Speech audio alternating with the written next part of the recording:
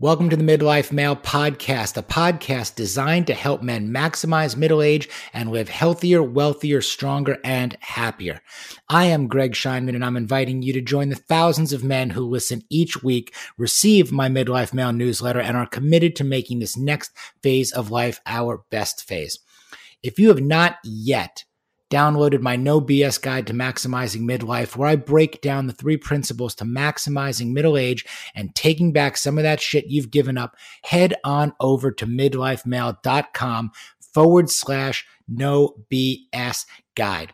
Guys are loving these 3 principles to maximizing middle age, and you can download your copy today at midlifemale.com/No BS Guide.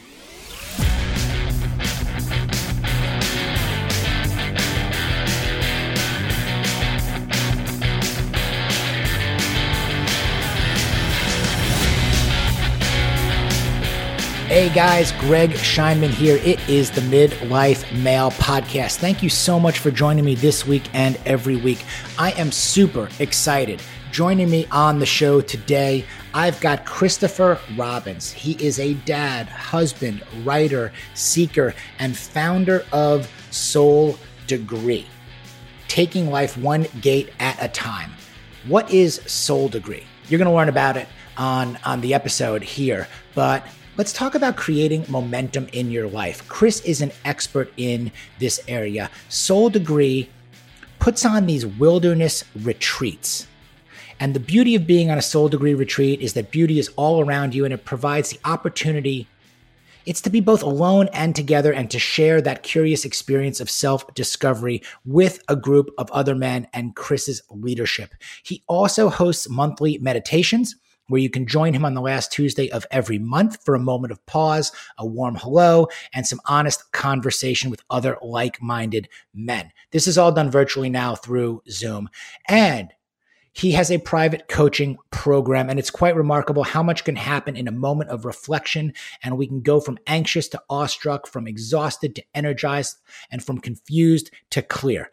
Chris talks about all of this stuff with me and with you this week on the Midlife Male Podcast. We've got a lot to talk about today, Chris. Welcome to the show. Thank you for having me. Hey, it is my pleasure. First, I think it's cool. Let's point out, where are you right now? It looks like a library. Where are you sitting? Yeah, I'd love to say these are all my own books. But I'm actually at my mom's place. She recently renovated a home in southwestern Vermont, which is actually where we're renovating our own place. But this is her new office with all of her prized possessions. She's quite a reader, and so yeah, I'm in her library. Very, very nice. What's that like? Okay, going back and living with mom. You know, it's been pretty awesome, I must say. She's 80, almost 85. My dad's not with us anymore. And she's an amazing woman. She's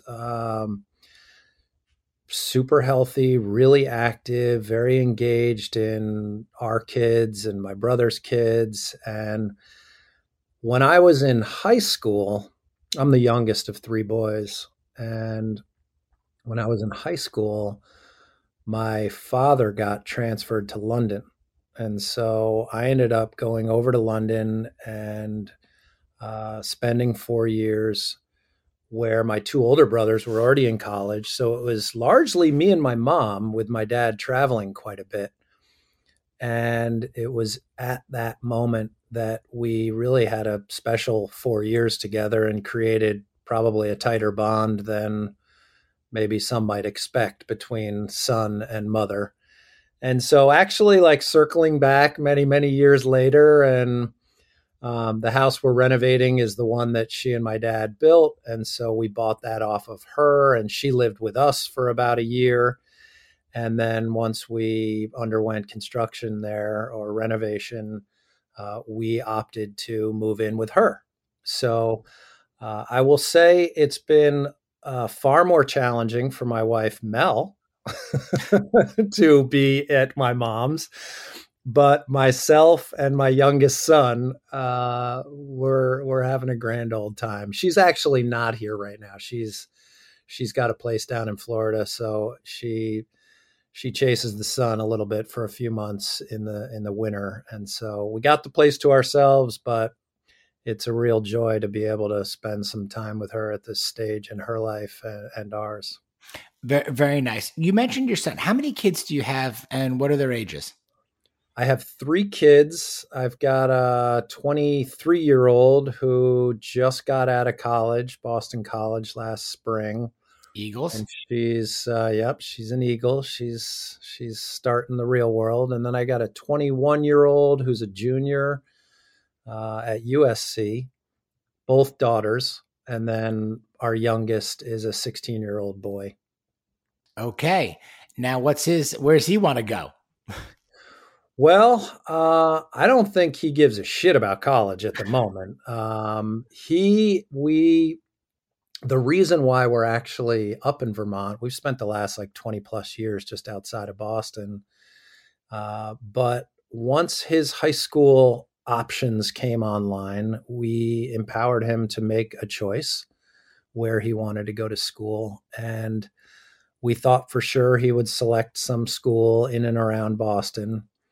And we've had an affiliation and a relationship with some folks that are connected to a public school in this area, the Manchester, Dorset, Southern Vermont area. And this school called Burn Burton Academy was literally the only place he wanted to go.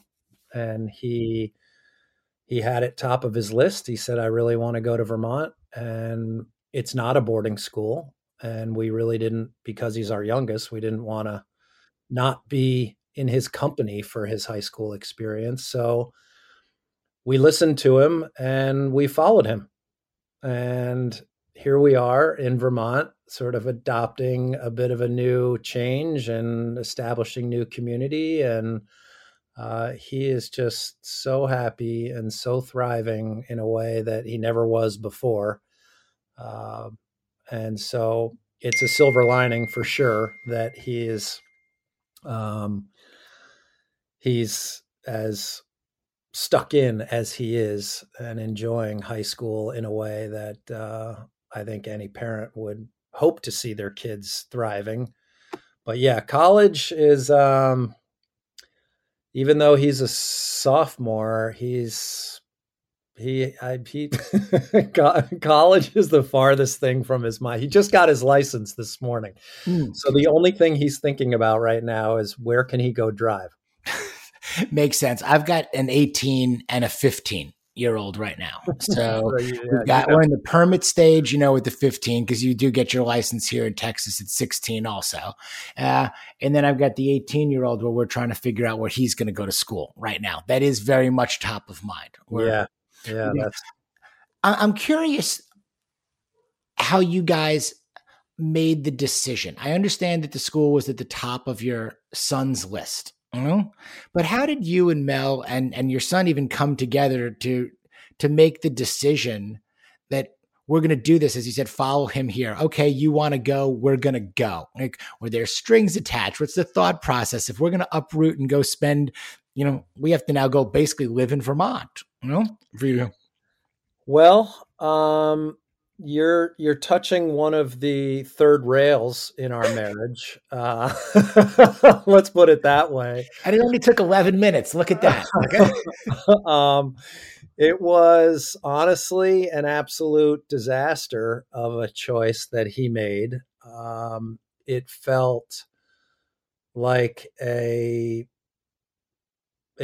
real snub for Mel, who is the primary breadwinner in our family. And at the time when this decision came up, she was hosting a nationally syndicated daytime television show in New York City and commuting from Boston.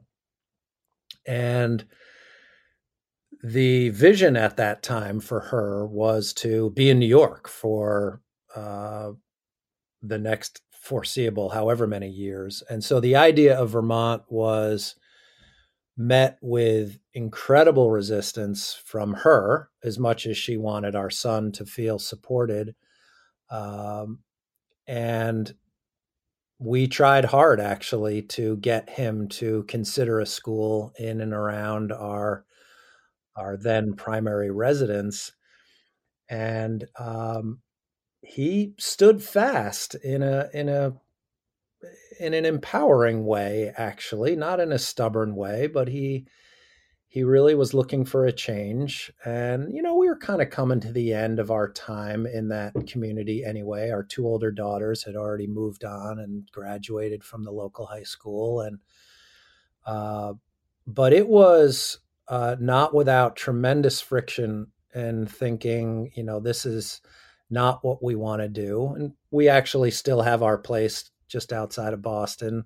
So we are, we do have two homes and two places that are workable at the moment. And one of them, certainly down in Boston, lends itself to some of Mel's work, at least more so to what's going on now than, not having this place put together quite yet. And I think it's coming around. I mean, this COVID thing has obviously been such a discombobulating experience for all of us. And I think on many levels, the more calm and soulful Vermont versus the more frenetic Boston, New York scene is,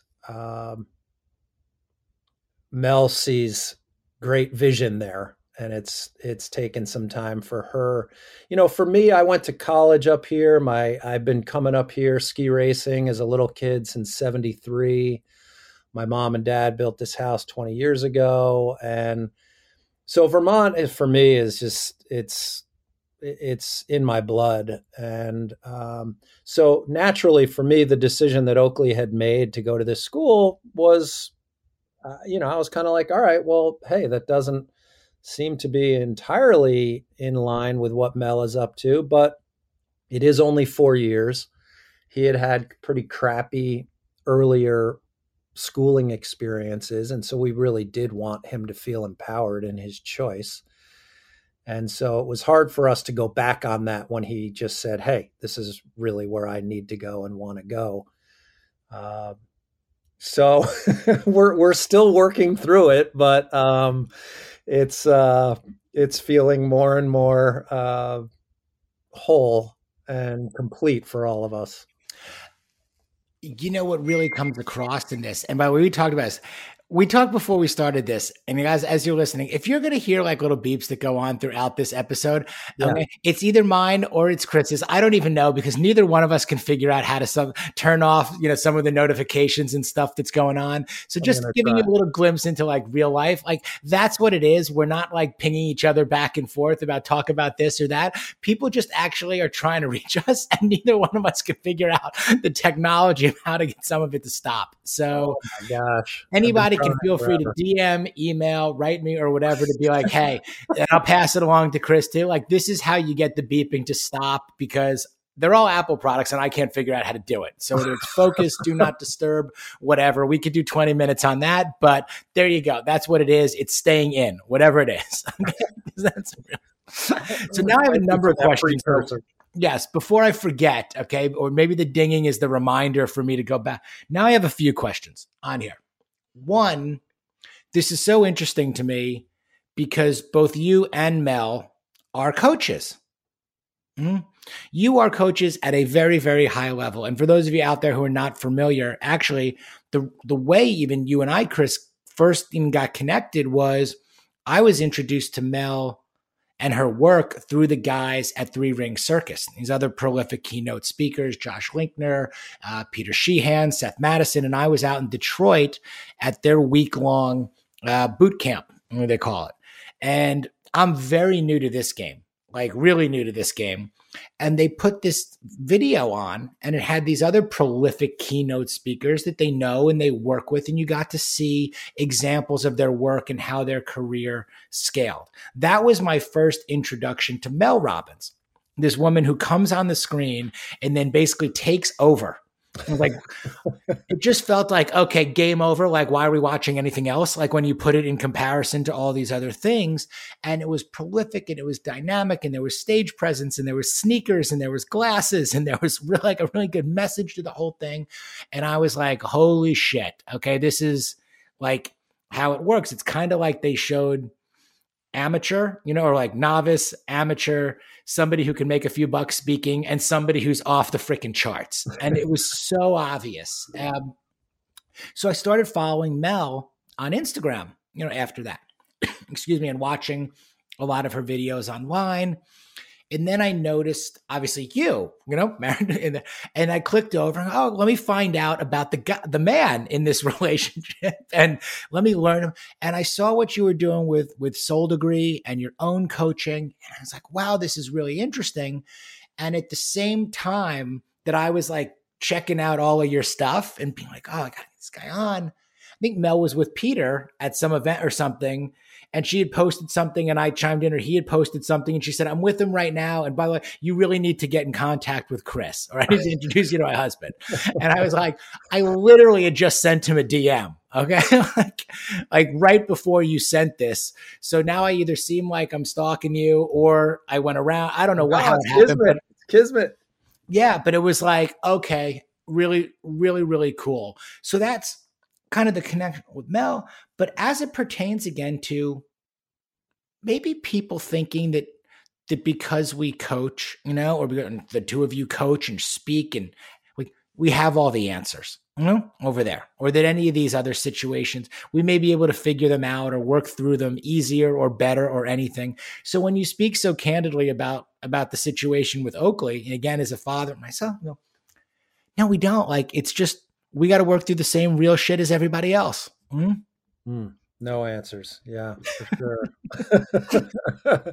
Seeking answers. But yeah, I think as somebody once duly pointed out to me, two heads are better than one unless it's a cabbage.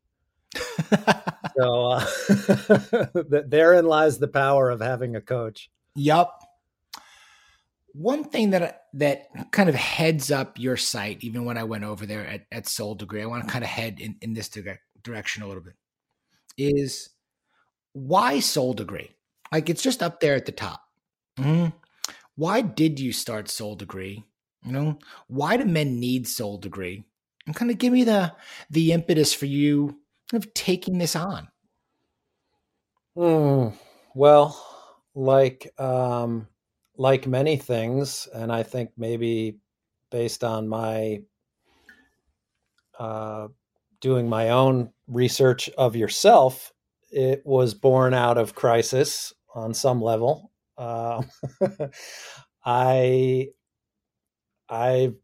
had a pretty storied career in the corporate world, and then I got into the entrepreneurial world, and I went 10 years in the restaurant business, and it was a remarkable learning experience. There was a lot about it that went well, but it was a financial disaster, and it brought me to my knees, both physically, emotionally, and I was pretty wiped out in this loss of other people's private money, and just this thing not going the way that I thought it needed to go. And so it forced me to do some soul searching, and I really just, there were a few things that started to bubble up that I realized were missing for me. One was just the power that nature and wilderness and being outside has always had on me, and that uh, that was missing. And I've had a decent amount of experience in my past and was on the board of the National Outdoor Leadership School and spent some time with them back in my college days, and grew up doing a lot of just hanging out outside. And so that was missing. I think also that I just had realized how serious I had become and taking things so seriously, that what I recognized was missing was just like being a boy, just fucking around in the mud and, knocking sticks against trees and just laughing and being joyful like a kid. And then I think the third thing that I was feeling at that time was a sense of isolation and feeling alone, some of which was my own doing, because in my head, of course, I was just beating myself over the head with a bat, like that, thinking that I had really failed my family and myself and my career, but that I am somebody who would much, much rather have a deeper conversation like this one that we're having than talk about the stuff that's on the surface. And so when I really kind of put those things together, I decided that I needed to create some sort of experience that brought together those components, that got me into the woods, that got me hanging out with guys, that got me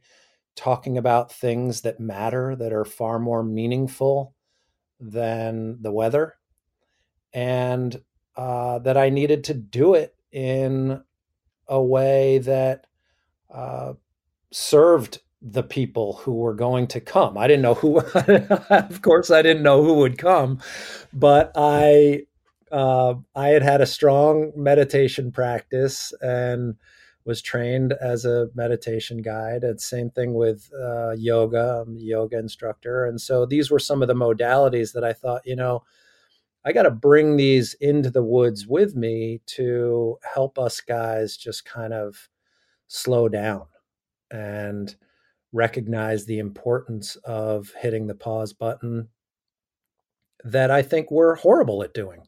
I think we're sort of cast from a certain mold that tells us we need to go achieve and prove and do. And I think most of the time, especially if once we get married and we have kids, that our thought is that the slowdown moment is a vacation with our family, which, with all due respect to wives and kids, that's usually not where a guy can sit back and get some true me time and moments of reflection.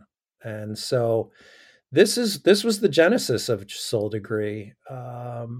I created this purely out of need for me, selfishly. And when people started to show up and have this experience with me, there's not been a single guy who hasn't really just spoken so highly of having chosen for themselves to put themselves in a situation that I think is kind of unusual. I think it doesn't occur to men that either A, they need this time for their own well-being, or that taking this time is a worthy investment in themselves, because we just don't, I think we can intellectually get the power of doing something like this, but actually waking up and taking action and putting a deposit down and packing your bags and going and hanging out with another dozen guys who you have no friggin' idea who they are. And there's this sort of mystery of, well, what is this thing and what am I going to be doing? And still doing it is that, I think that's where that's where the rubber meets the road a little. Totally. And it's what's interesting there is that, yeah, the rubber does meet the road. And for all those guys that do it, the value that they get and the return on investment that they get. And I also always think about the guys that don't, pull the trigger on it.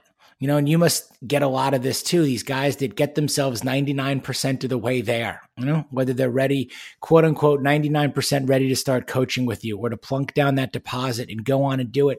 And they choose that 1%, or that 1%, takes over, somehow trumps the 99, and they don't do well, it. Not only that, but the guys that do show up, most of them are quick to acknowledge that even the night before, despite their gung-ho attitude about it, are kind of packing their bags thinking, what the fuck am I doing here? Like, why am I even doing this? Yeah, I'm paying this guy what, and I'm going where, or I'm starting this for that. But right. There were so many good points that you made along the way. And maybe I'll work backwards a little bit, and I'll work backwards towards even your identity. Where you talked about a storied corporate career into the restaurant hospitality business, success or failure. I think those two are, quite frankly, so close in entrepreneurship. The difference between success and failure. You could be, I had a book title for a while that I was going with, like, Michael Eisner bought my business and then I successfally failed, which was like, okay, this high profile student partnership that did everything. And all that ended up happening was that I was so great at fucking this up. Like that's what I was great at, as it transpired. But I think there's all different degrees of success and failure, and they're so close together. But entrepreneurship is a very exclusive club. Whether you succeed or fail, you just tried. Like those that have done it, and have gone forward with it, makes it an exclusive club that not everybody can be a part of. So if you could, and I'll work backwards into this. One, I love what you talked about on the family vacation. I started to chuckle in there because, again, family of 4, 2 boys, like for years and years of my life, high pressure career out there, the standard couple of vacations a year where you don't relax really at all. They take you out of the office that you don't think you can leave, or they're not going to survive, without you. I think statistically, or the studies say it takes you like 3 days, to like actually finally relax. And it's like by the 3rd day, like we're on the downslope. We're almost home from this. And you think about how much everything costs, wherever you go. You fly back from these vacations, or I called them trips because they weren't really vacations. There's a difference between a vacation and a trip.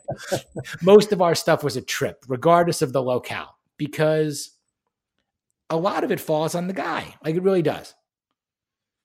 Setting up the accommodations, the activities you do, trying to be the best father you possibly can, trying to be the best husband you can, not wanting to hold anybody back from doing anything or buying anything or doing it. We're on vacation. And then you get on that flight back and you're like, for me, like I was like a mess, like always flying back. How much did we spend? Like, I got to go back to work the next day. What's going to be there for me? Like you always say, you need a vacation from your vacation. Sure. When you were like this. So having outlets like what you provide with Soul Degree, I think is so valuable, where again, it's nice to not like almost know what you're getting into, just know what you're not getting into. What you're not getting into is what you're used to, and what you're used to is really hard. Also, yes, you like being with your family, but I need a break from this too.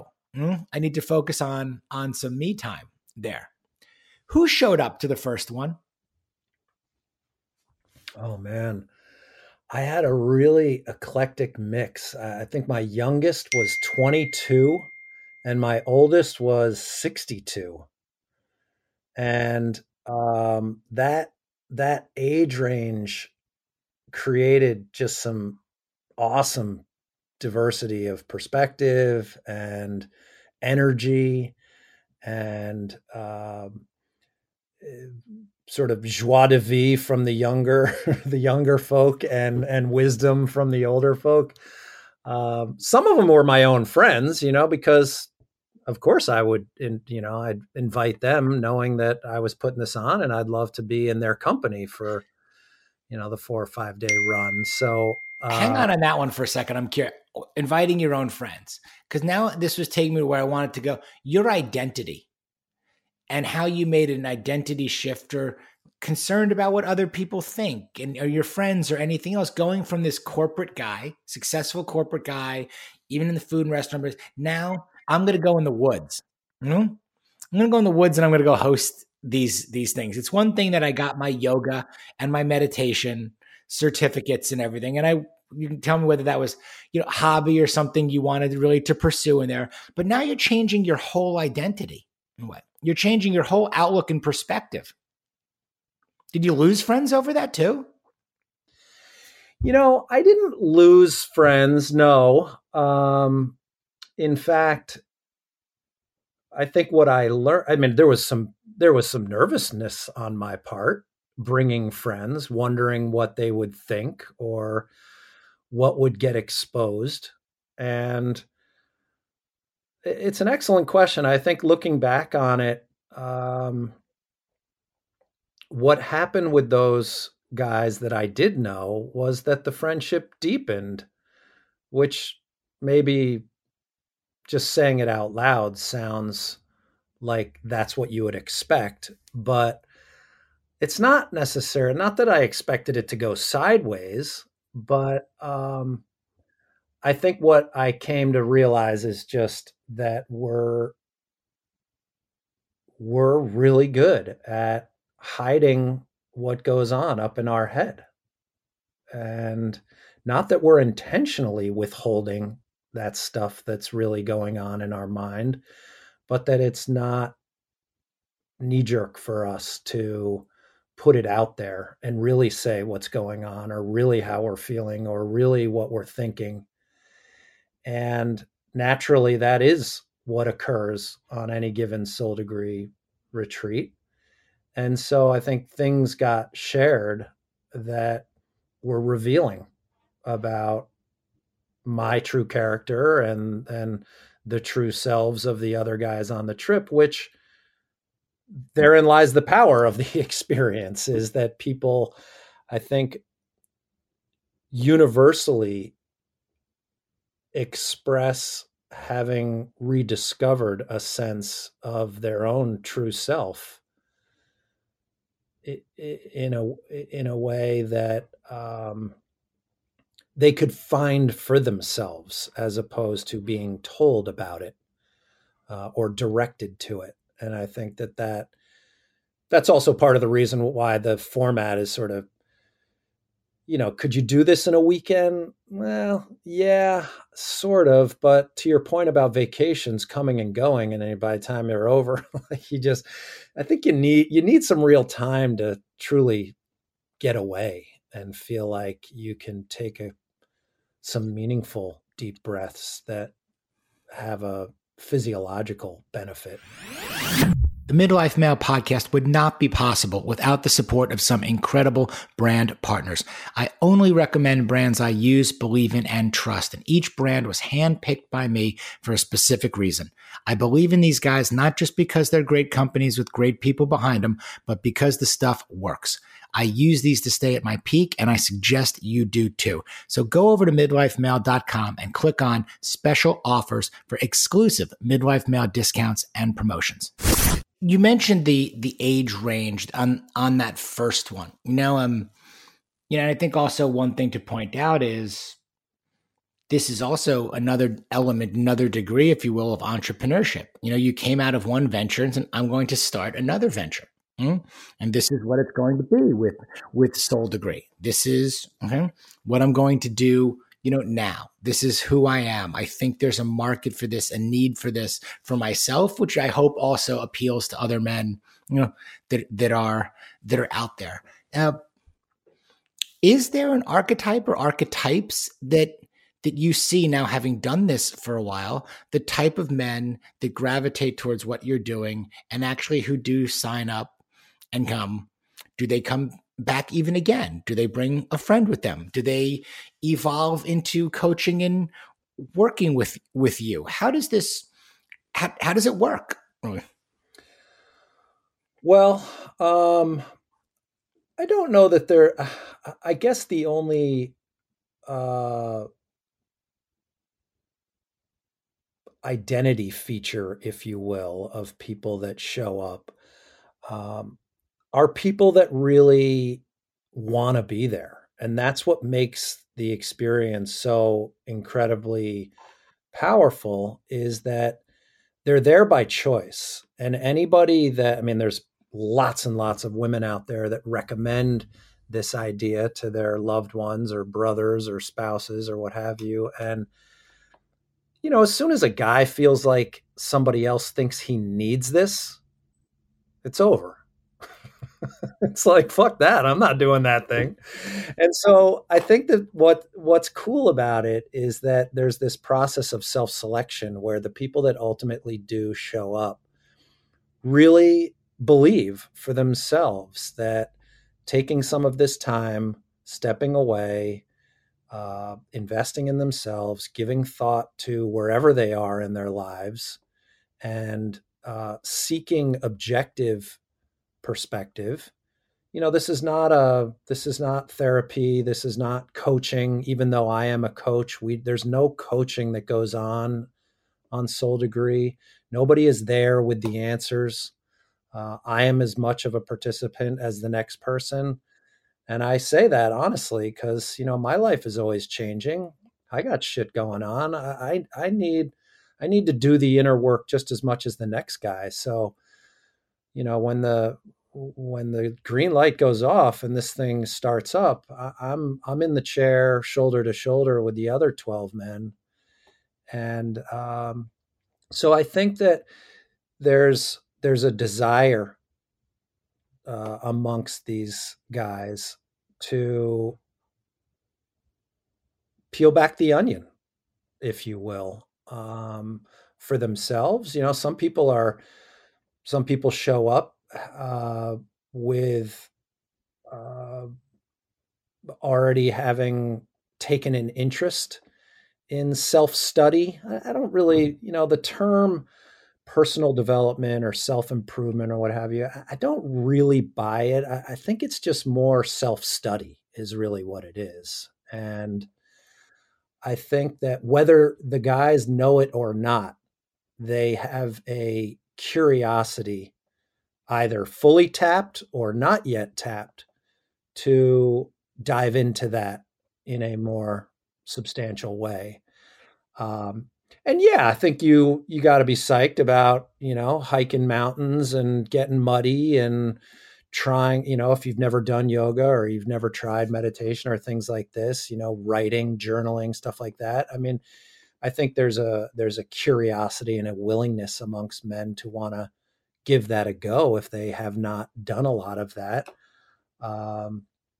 And I also think that the other thing that's probably somewhat consistent is, that I would say that while that age range in the first go around was pretty broad,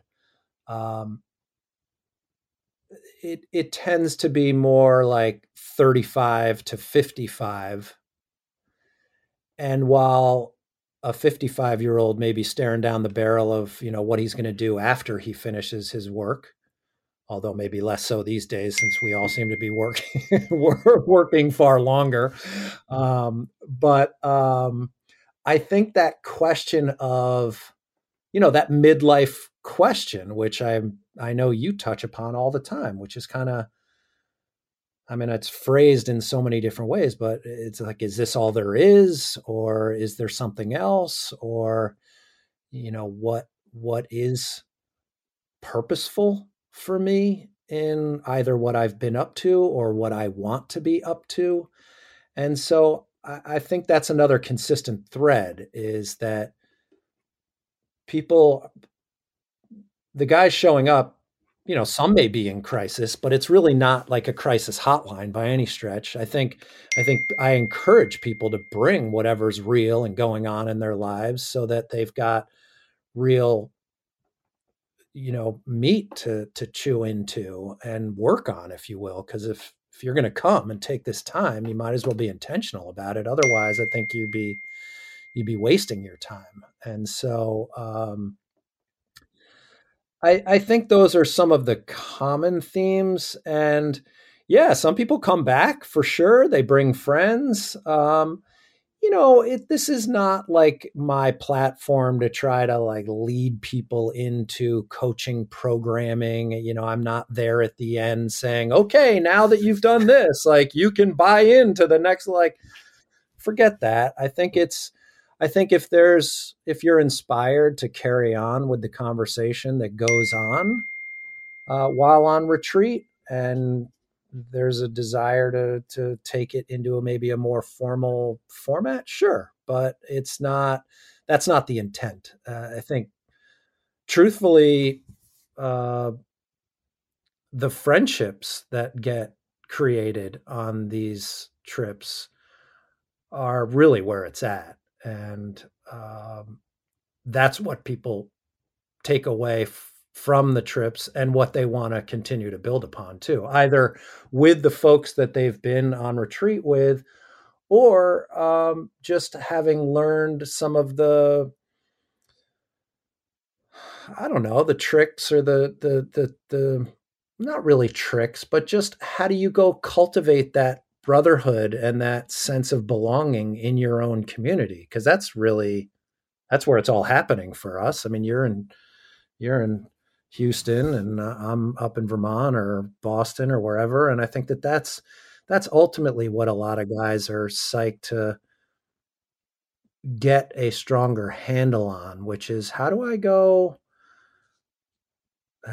build my own social fabric in a way that is consistent with what my interests are and what I'm into, and not just following either my wife or, the fathers who coach the same, soccer team that I'm like, yeah, those guys might be great and everything, but they might not be your people. Mm-hmm. I identify with that a lot. I think that we fall, I don't know if victim is the right word, but we fall into that trap of accepting our surroundings in a way, or thinking that those are the only options because those are the ones that are most available or most readily available. Again, where our kids go to school, and who the other parents are that are there, who our colleagues and coworkers are, or even our clients, who again are the other dads, on the teams that our kids are playing on. Okay, well,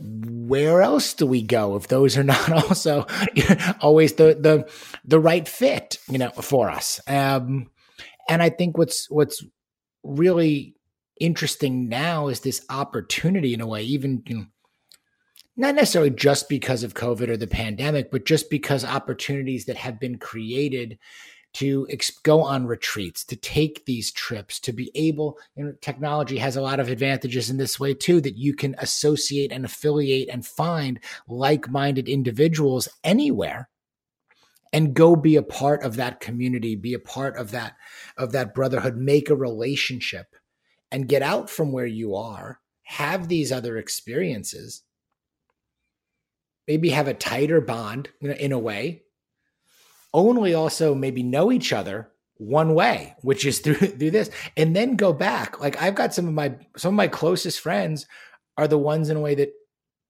don't live anywhere near me.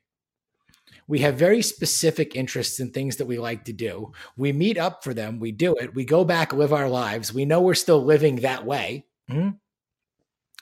I don't honestly really have to talk to like they're constantly on my side. So if I talk about, they haven't met my wife, they haven't met my kids. So it's nice to have them just on my side. They only get my side. I get their side, also.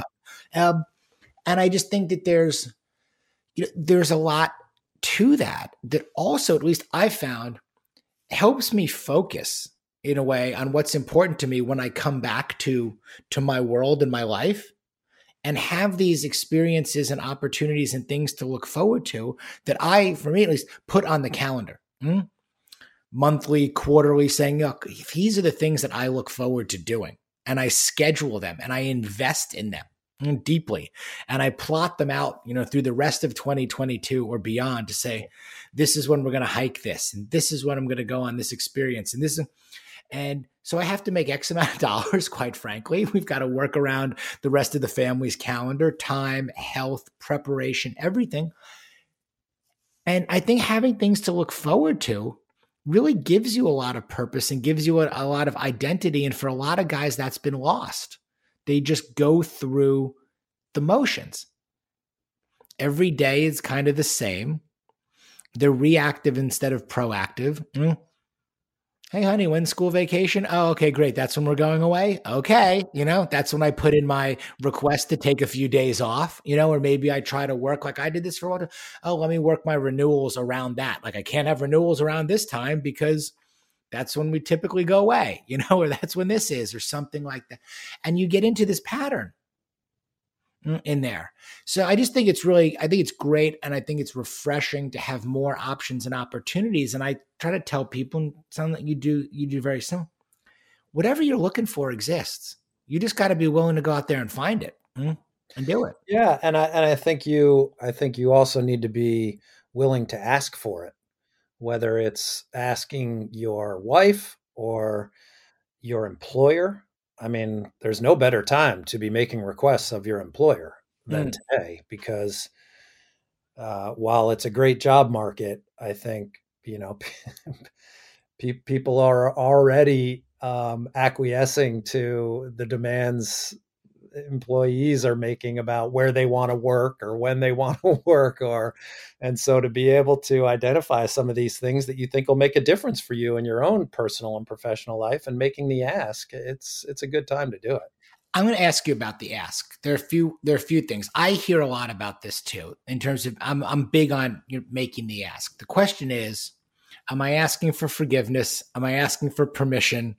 Am I asking for support?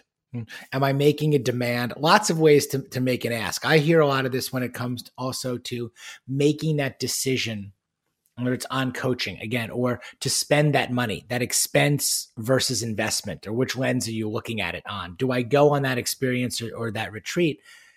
I've got to ask my wife, or I've got to check with so-and-so. Okay. How are you making that ask? What's the dynamic of that relationship? To go either get permission, forgiveness, support, how are you to empower you in a way to get what you want, out of it. Do you see that too? Like, do guys get off the phone with you or they inquire about it and then it's can't make this decision on my own, Chris? Clear. I got to go ask this person or do this. Well, I think that's sort of a reality a little bit, just given the time frame that's being asked of you. I mean, how many days is it, by the way, just so we put that? It's how long? 4 nights, 5 days. Okay, cool. Go on. So yeah, I mean, I think out of pure respect of your family, your spouse, you gotta clear that deck anyway. And I suppose the same thing for work. But I think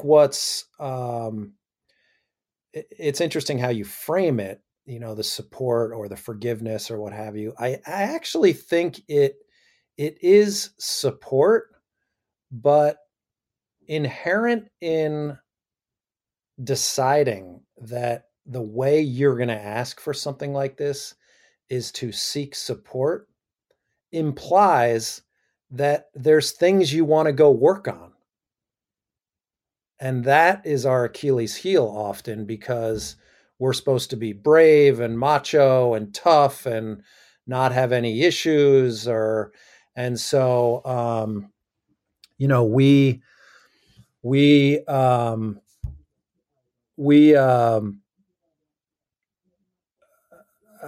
I think we're reluctant to admit that there are things we may want to go work on, and so that holds us back from, I suppose, coming at it from the angle of, hey, I think I need support here. I want to go do this thing. Will you support me in doing it, whether it's your employer or your family or otherwise?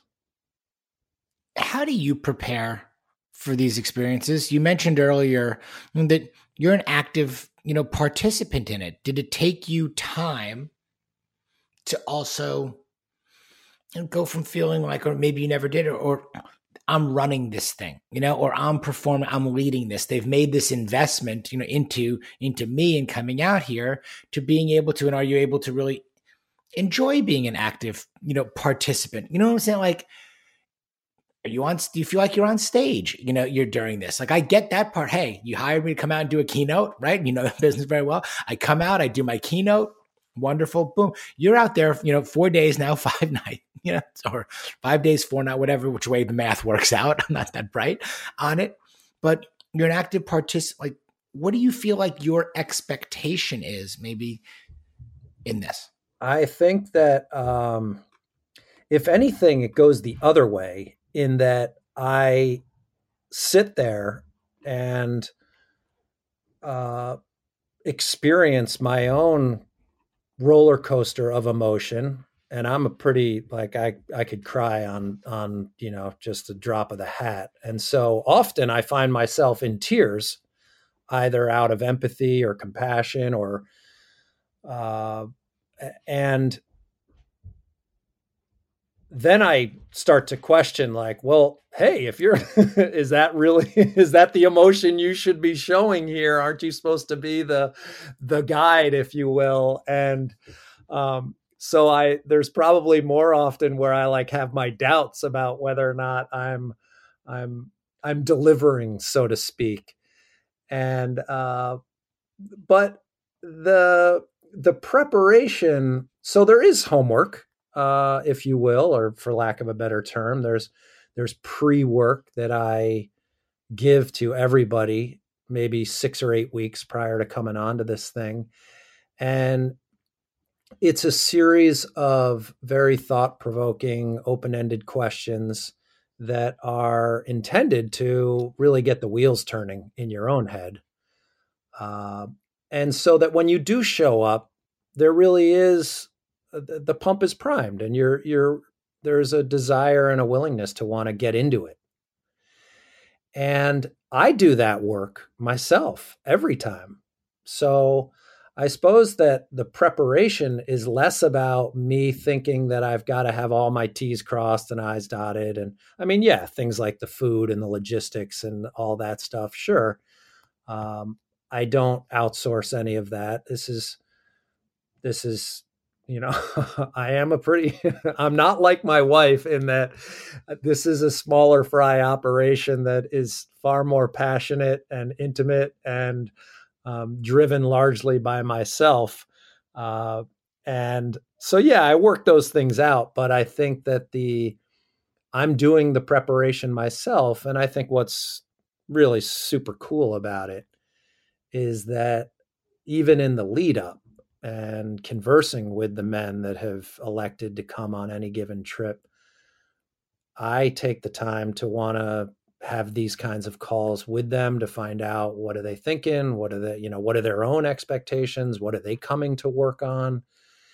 And naturally, inside of hearing what's going on for them, there are light bulbs going off for me, thinking, oh yeah, I hadn't really thought about that piece of my life, or whether that is something I should put on my own list. Mm-hmm. So it's refreshing in that regard, because that's where the popcorn effect takes over, and everybody gains value from, somebody could be coming in and saying, I really need to work on my gambling addiction. And they gain some clarity around that by hearing about somebody talk about something related to the death of their father. Like, who knows? It's you don't need two guys showing up with gambling addictions to feel like you're gonna work out or whatever the thing is. It's. Have you changed, or what have you learned about the experience or the programming of the experience itself when you're out there? Like, when you were first setting this up, did you role play it out? Did you bring a couple of guys out there? Did you say, we should have this or have that? And has it evolved and changed, throughout? Not really. It really hasn't. I mean, it's been pretty organic. I think it's the the programming, if you will, or the way in which some of these conversations get teed up. Some are structured and we're circling up and we're asking specific questions of ourselves. Some are more unstructured. It's certainly like using the trail and doing a bunch of the hiking that we do. Nothing crazy, but using the trail as a backdrop to dive deeper with the guys that are on the trip.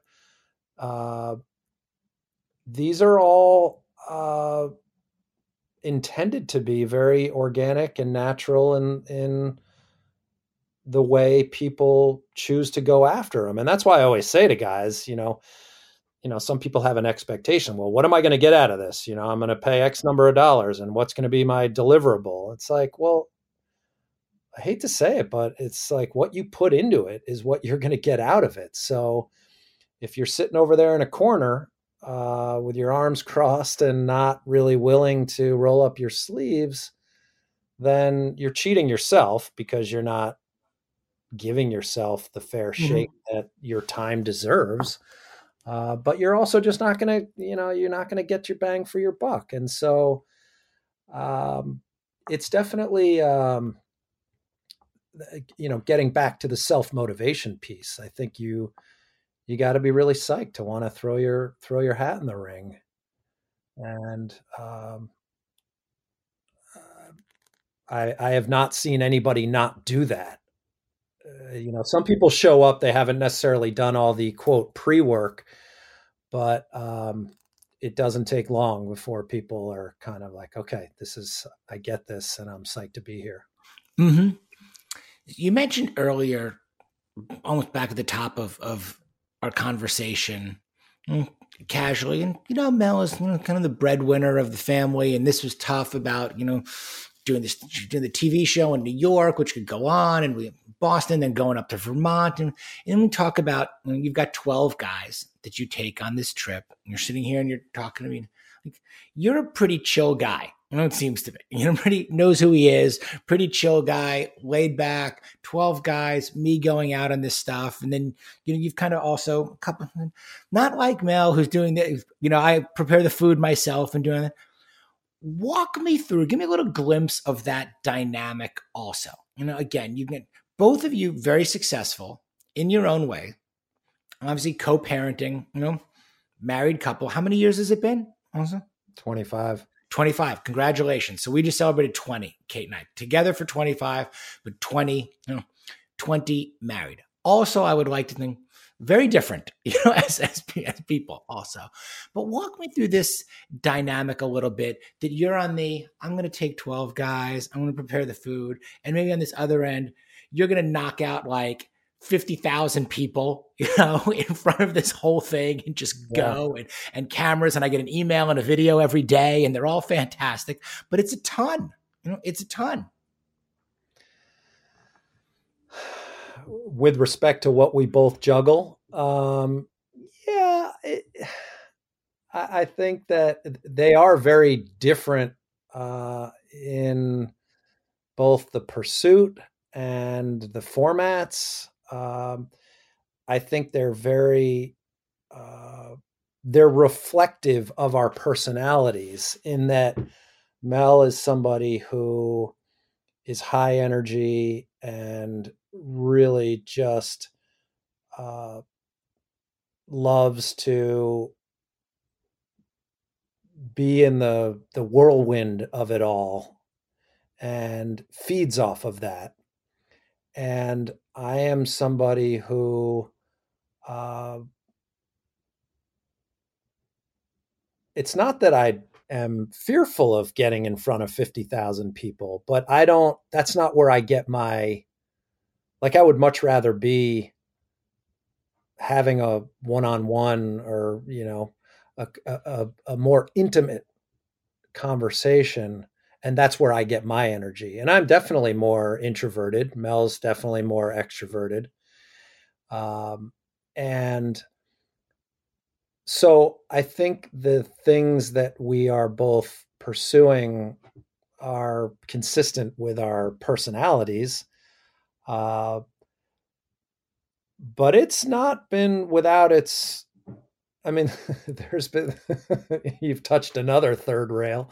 It's not been without its challenges, just us going through that pendulum swing.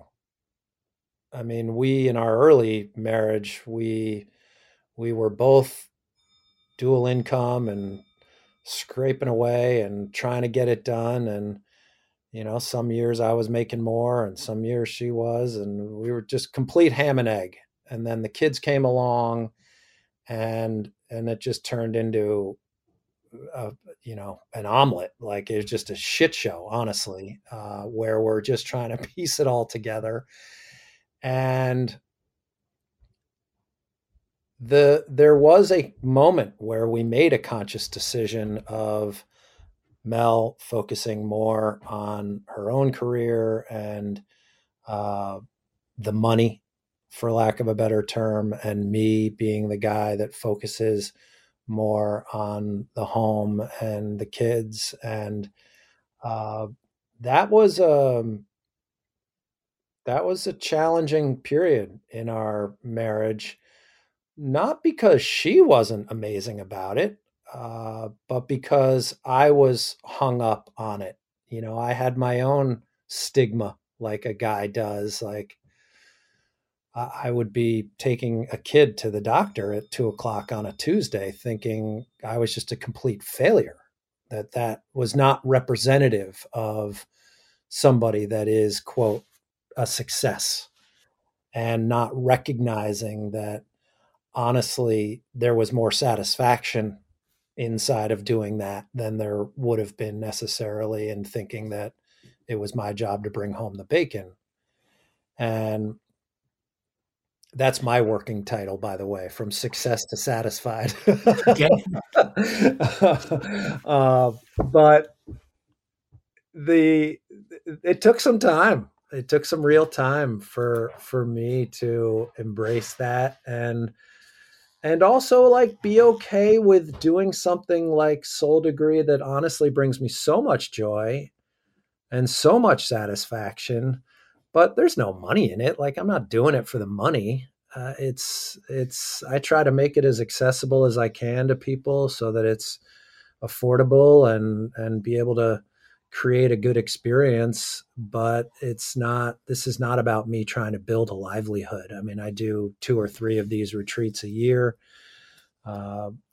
maybe 4 if I'm lucky. But otherwise, this is about creating space for men, so that honestly, the payment that I get is the friendships that get built.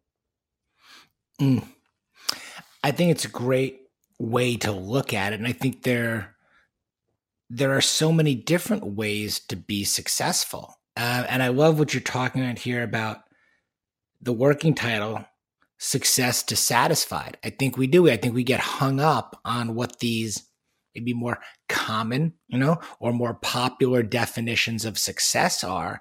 And what gets lost in that is, again, are we satisfied? Are we happy? And I also appreciate that you touched on the financial aspect or money aspect of it, because it is important. And maybe we're in a position now to do things because we want to do them, not necessarily just because we have to do them in there. And to what degree does money really play a role? How much do we need, again, to be satisfied, and be successful? I think a lot of us have faced those decisions. I think there are a lot of guys that are facing those decisions, and some unfortunately are trapped, into a lifestyle in a way.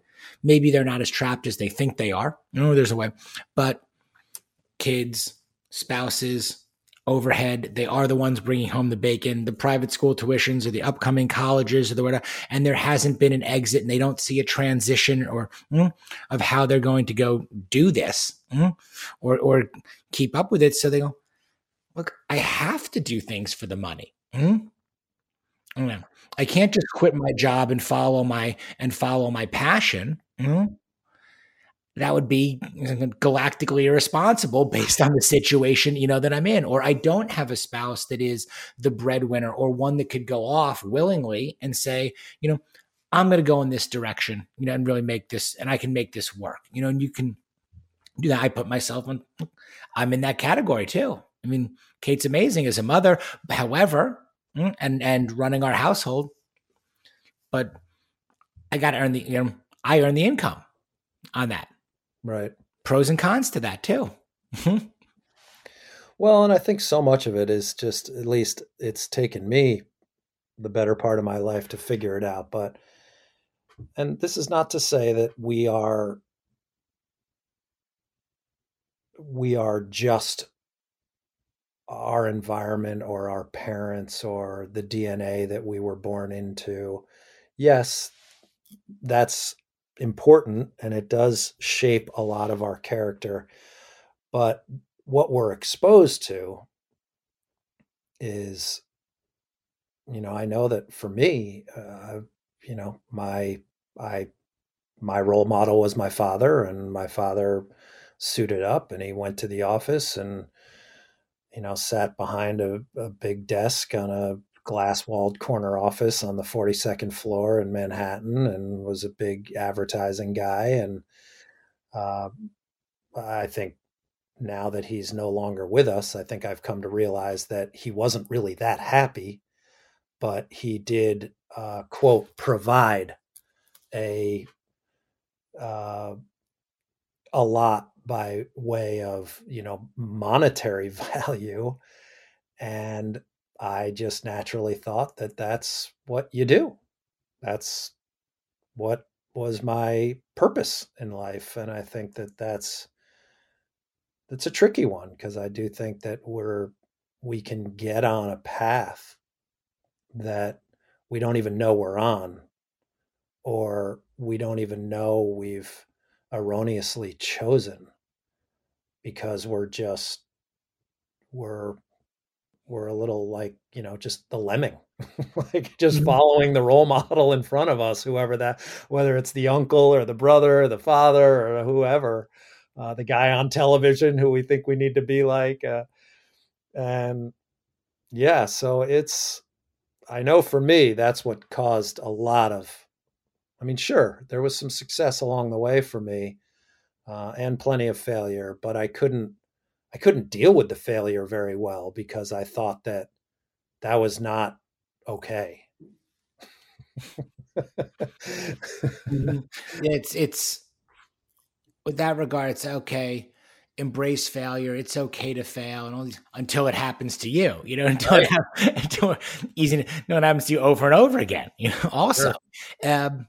But I definitely identify with your point, and I know that a lot of guys do, as far as following this path, or not even knowing that they're on this path. They're just going through their lives, their motions, from graduation to the first job to the next job. And I hear, I just kind of like woke up one day or looked in the mirror one day, and like 15 years have gone by. I'm like, what am I doing? As you started with, what am I doing? Is this it? How did I get here? I fell into some of this stuff, I fell into this line of work or this career, and then I had a little bit of success, and then I kept going, and then we had the kids, and then this fell off a cliff, and I had to start, so I followed the next guy that was closest, that I looked upon, and did it. And it becomes that period. I think every guys reach it at different ages and different stages. We talked about crisis, and I talk about midlife a lot, and we've discussed it a little bit too. But I know, again, some really old 30-year-olds, and I know some really old 60-year-olds also. Yeah. So I think the age aspect of it is somewhat of a number. And then there's your actual age, or your quote unquote inner age, how you're acting, how you're performing. Are you having any fucking fun, out there at all? Are you just on this path and you're not even sure how you got there? Or can you break from that and say, okay, I need to step outside that, figure out who I really am, kind of what makes me work, what feels right and feels authentic. And it's also just nice to know that there are outlets like the one that you're providing with Soul Degree that are available to guys that are wanting to work on this stuff. And know that other guys are working on it as well. and that you're not just handing a playbook out going, exactly, here's how exactly it is. Right. And it's all going to be fine, from here. We're going to go out here and 5 days later, everything is going to be changed. And here's steps 1 through 10. It doesn't work like that. Nope. No.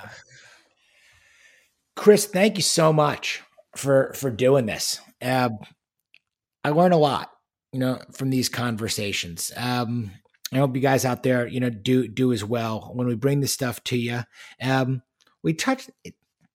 Great. There's a lot of stuff for women out there. No doubt about it. Nothing wrong with that. How we bring more things into the lives of guys and men that are out there. And I think, let them see some things through a different lens is really important. So thank you for what you do. Well, thank you. I mean, you to your point, you yourself are creating the space for this kind of a conversation. So appreciate you inviting me into it and to share a little sliver. Well, I look forward to being in Vermont one day on one of these Soul Degree retreats out there in Vermont. I think the last time I was in Manchester, Vermont, I think it used to be a big tennis tournament out there. Yes, you're right. Right up at Stratton. Yeah. At Stratton. So where I grew up on Long Island and in New York, I was a big tennis player, growing up. So that was something that we did as a family, was get up there and go watch Connors and McEnroe and all the old greats. Yeah. All of those guys. Those guys were Port Washington, Long Island Tennis Academy guys that came up through that. And not only that, there was a large contingent of South African tennis players that for years would come in to play the U.S. Open. They'd play Vermont, and they didn't have anywhere to stay. These were going to kind of a little bit of the lower ranked guys. They would register with the United States Tennis Association, off topic story, but they would stay in my town in Great Neck because a lot of these families had tennis courts in their backyard. They were the same surface as the U.S. Open. So the families would house them. Wow. And these guys could have access to a practice court because they weren't high enough ranked to get good practice court times and everything. One of these guys had to qualify. So we got friendly with a lot of these South African tennis players. Where I'm going with this is they would play Vermont also. They had to play everything to make a living on the tour. They'd play every tournament, singles, doubles, mixed doubles, whatever they could get into to make enough to keep going and out there. So that's how I got to Vermont, was to go watch a bunch of these guys also go play up there. Well, yeah, that's the neighborhood where we host a few of these. There'll be 2 in June this year, and I hope you'll join us. If not Vermont, we're doing one in Hawaii in October. I've never been to Hawaii. I will definitely be checking this out. Chris Robbins, thank you so much. How do people find you? How do they learn more about what you're doing? Souldegree.com is where we're at online. Soul Degree on Instagram. The.Chris Robbins is my personal account on Instagram, but you'll find Soul Degree on Facebook as well. Awesome.